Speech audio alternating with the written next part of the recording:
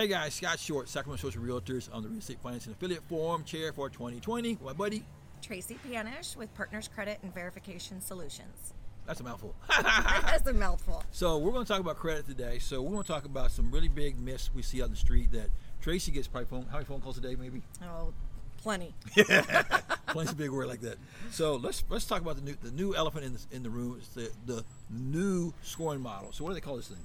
So the new scoring model, is put out by Fair Isaac, also known as FICO, Okay. and they're calling it 10 and 10T. Okay. So 10 is just your standard, 10T is with the trended data Gotcha. information Okay. on the credit report. So what's trended data mean in English?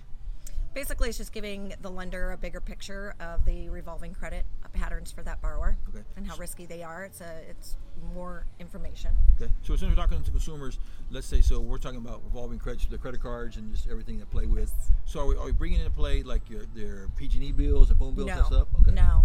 Because I heard about that stuff. What's all about that one? They're talking about bringing some new system in to take that into play. Is that something we're looking at or not? No. Okay, good. No. Never mind. Let's keep going forward. No. So the big thing right now for the 10 and 10T, what's the difference between what we have now and what that's actually going to do for us? So basically, the scoring model 10 and 10T is going to take a look at the risk in the revolving credit in more depth. Okay. So if you're a borrower and you have a lot of credit card debt, Okay. it's going to weigh heavier on your score. Okay. So it's just always these scoring models are put together just to help lenders identify how risky that borrower is to be able to repay their loan. Gotcha. So anything else you see that they're going in? So basically, we'll look at that piece. Any other piece you're looking at? No, Okay. no, Cool. Okay. it's just more And- deeper dive on that revolving credit. Okay. So right now, as far as we talked about, that Fannie and Freddie have not adopted this yet. Yeah, so that's the whole thing, and that's the picture that I wanted to get out there was just make sure that everybody doesn't panic, because a lot of these models that are made by Fair Isaac, they come out, but it's really dependent on the agencies Fannie and Freddie Mac, Okay. Fannie Mae and Freddie Mac Right, okay. adopting those models before the bureaus, Experian, TransUnion, and Right. Equifax will implement them. Okay. Because 90% of the lenders out there are selling to the agencies, which Gotcha. are Fannie and Freddie. Okay. So what you're saying in Chinese, English, and other languages is that until lenders accept it, or until Fannie and Freddie accept it, lenders don't accept it. So right now it's all conversation, not in play yet, but it could come to play. Are you hearing any words? Are you looking at it and consider it? Do you know? Not until Fannie Mae accepts it and approves it. But you know if is Fannie Mae looking at it? Do you know at this point? I'm not aware of that. Okay. Not aware That's of cool. that. Okay. So that's something we need to look at. So if you hear about this stuff, recognize, let's accept it. Maybe some other entities may take it, but for mortgage lending at this point, we're not playing with that yet. Not yet. Okay, very Correct. good. So here's our second big story. Okay. Yeah. So it's not winter. Well, it's kind of winter here, but about the word the freeze. What's that about? Sure. Freeze is if you've been a victim of any data breach or any fraudulent activity on your credit. You have the option to call the bureaus directly as the borrower and freeze your credit. So Okay. you would have to freeze your credit with each individual bureau. Okay.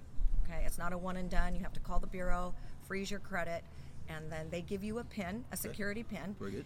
You would use that PIN. Make sure you hold on to that PIN because you would use that to unfreeze your credit. Okay. Okay.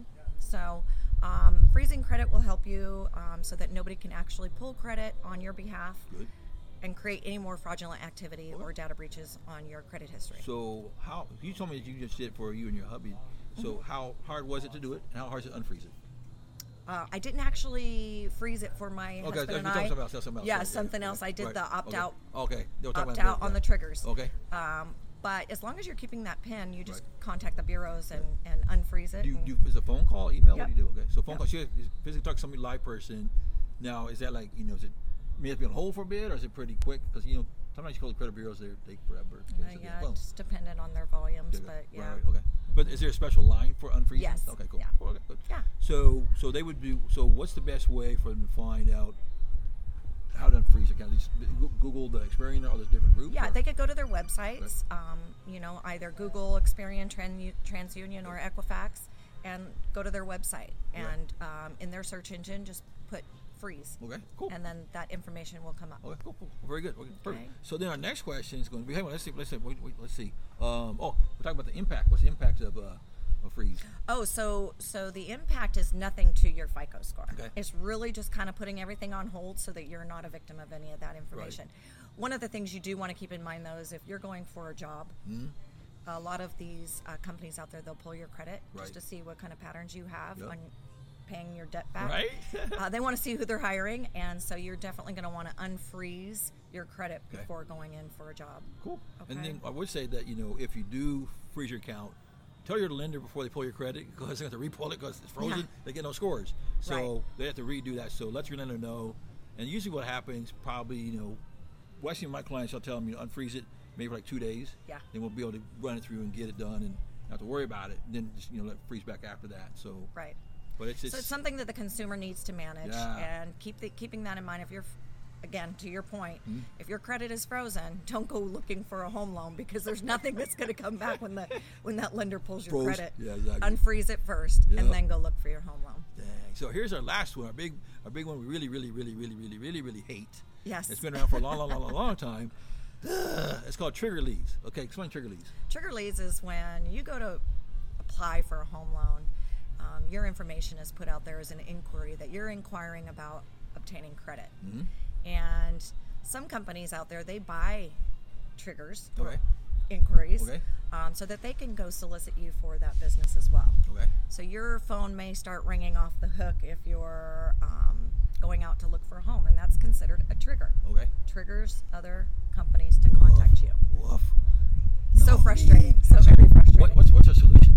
Solution is to opt out. Okay, how's that work? Okay, so you go to optoutprescreen.com. So again, optoutprescreen.com, and just simply opt out. Put your information in there. There's a few fields that you would populate, and that puts you into opting out for 5 years. 5 years? Okay, cool. Okay, cool. Just kind of maybe like do not call list, maybe like that thing. Yeah. But yeah, when you start, what happens? Like a lot of my clients going, "Who did you sell my name to?" I said, "We don't sell names. It's not legal." I said, "The bureaus can sell stuff, but we can't sell that stuff." So it is the bureaus that sell that. So we just encourage people to go on that website you're talking about, the optoutprescreen.com site. Do your opt out, and then after you do the opt out, wait about a week, then or maybe 2 weeks, and you can really, really save. Then run your credit. Then you won't get all of those people blowing your phone up. Right. Because it is, and this is a contentious conversation we've had for probably at least 20 years or more. Absolutely. And I think Cam is actually trying to work on some of that. Camp, I think, he's trying to work on something to stop the trigger leads, and that'd be great for all of us. Put something in place, yeah. Yeah, because I remember back during the day when the market was like really super hot last decade, and one lady on the news, actually in Florida, her phone would be ringing, pick it up, put it down, ring, put it up, pick it down. I mean, this thing was, people were just doing robocalls to her, trying to get her to, refinance or whatever, and it was just wrong. Very frustrating. And then your mail. Yeah.